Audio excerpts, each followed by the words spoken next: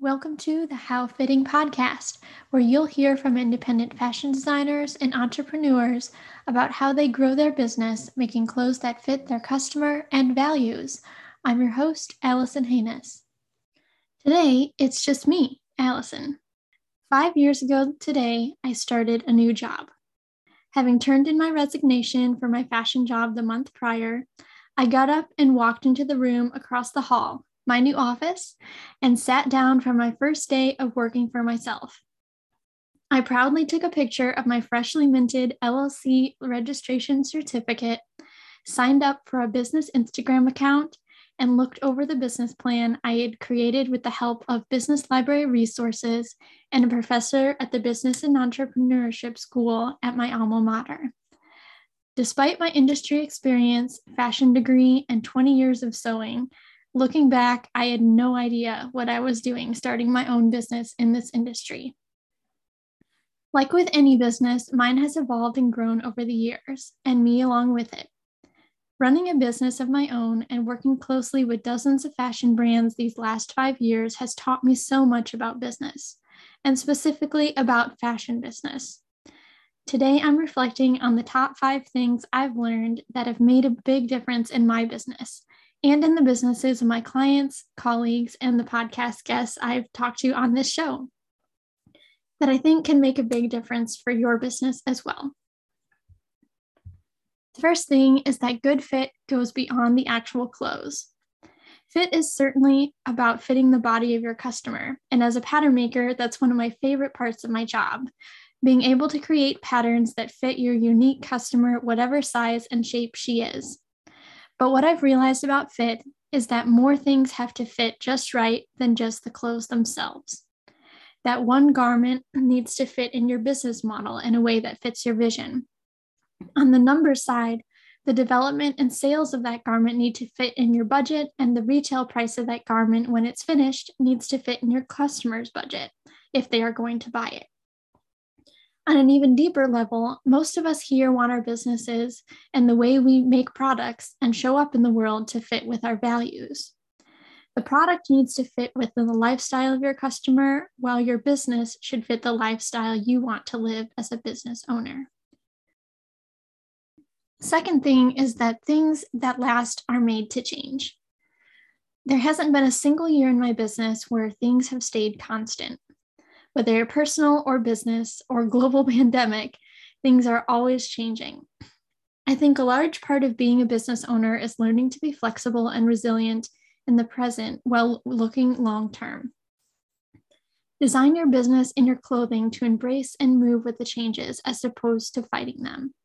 How can your business use its strengths to be creative within a new circumstance? I find that having constraints actually makes me more creative and results in better outcomes than would have happened if there were infinite possibilities. Even the clothes themselves need to be designed to change. The seasons change, our bodies change, fashion trends certainly change, and from time to time our lifestyles change, giving rise to new wardrobe needs. One thing I love about fashion is that it isn't a static art. Fashion involves movement. Clothes, I think, are at their best when they are made to support and move with the wearer throughout the various activities in her day. Another big lesson that I've learned is to become good at saying no. While it's good for a business and for a fashion to be flexible and change, there needs to be a steady goal and focus.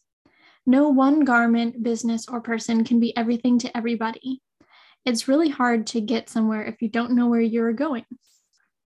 The longer I've had my business, the more I've focused on exactly who my customer is, what problems I solve for them, and what projects I'm best at.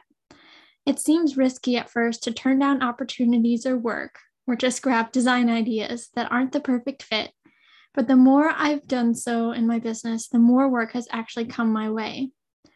Being clear about your goal and saying no means you really get to find that perfect sweet spot niche at the intersection of your ideal customer and your ideal work.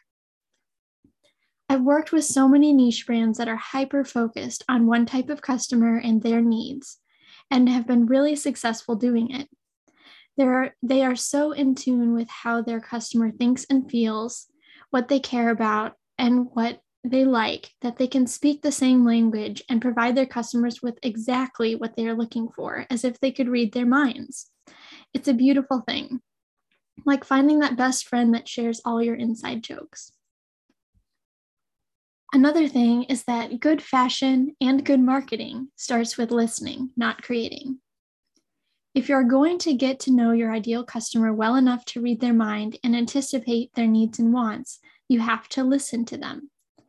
As much fun as it is to find inspiration as a designer and sketch away at a collection that you love, it may or may not be the best business decision. What will more likely get you to a collection that actually sells is by taking inspiration from your ideal customers. Listen to what they are saying. Ask for their opinion, critique, and feedback. Hear their stories of fit challenges and frustrated shopping trips.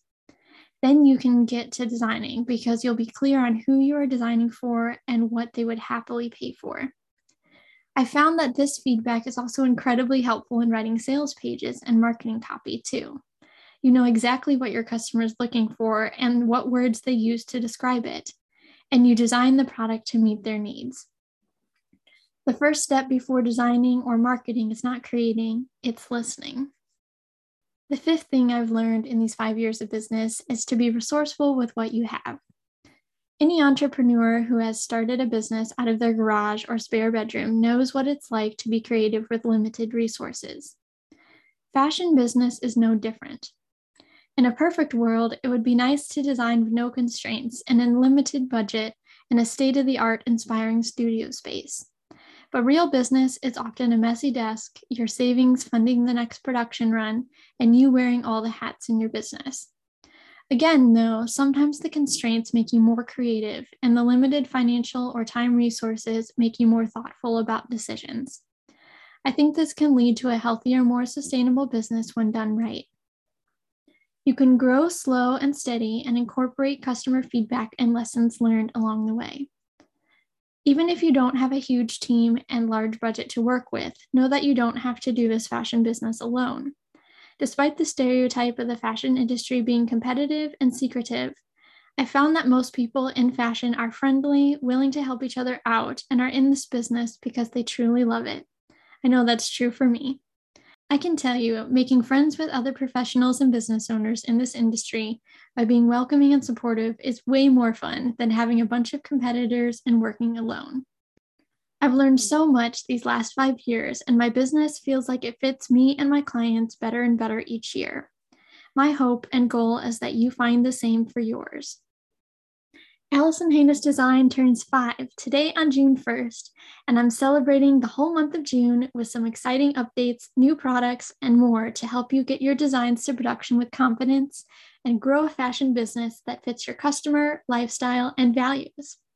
I invite you to sign up for my newsletter if you aren't there already at AllisonHaynes.com/newsletter to join the party, get first dibs on new resources, and receive some exclusive 5th birthday discounts. Again, that's AllisonHoenes.com/newsletter. I hope to see you there. That's it for today. Thanks for listening. I'm Allison Haynes, and I hope you join me again for the next episode of How Fitting.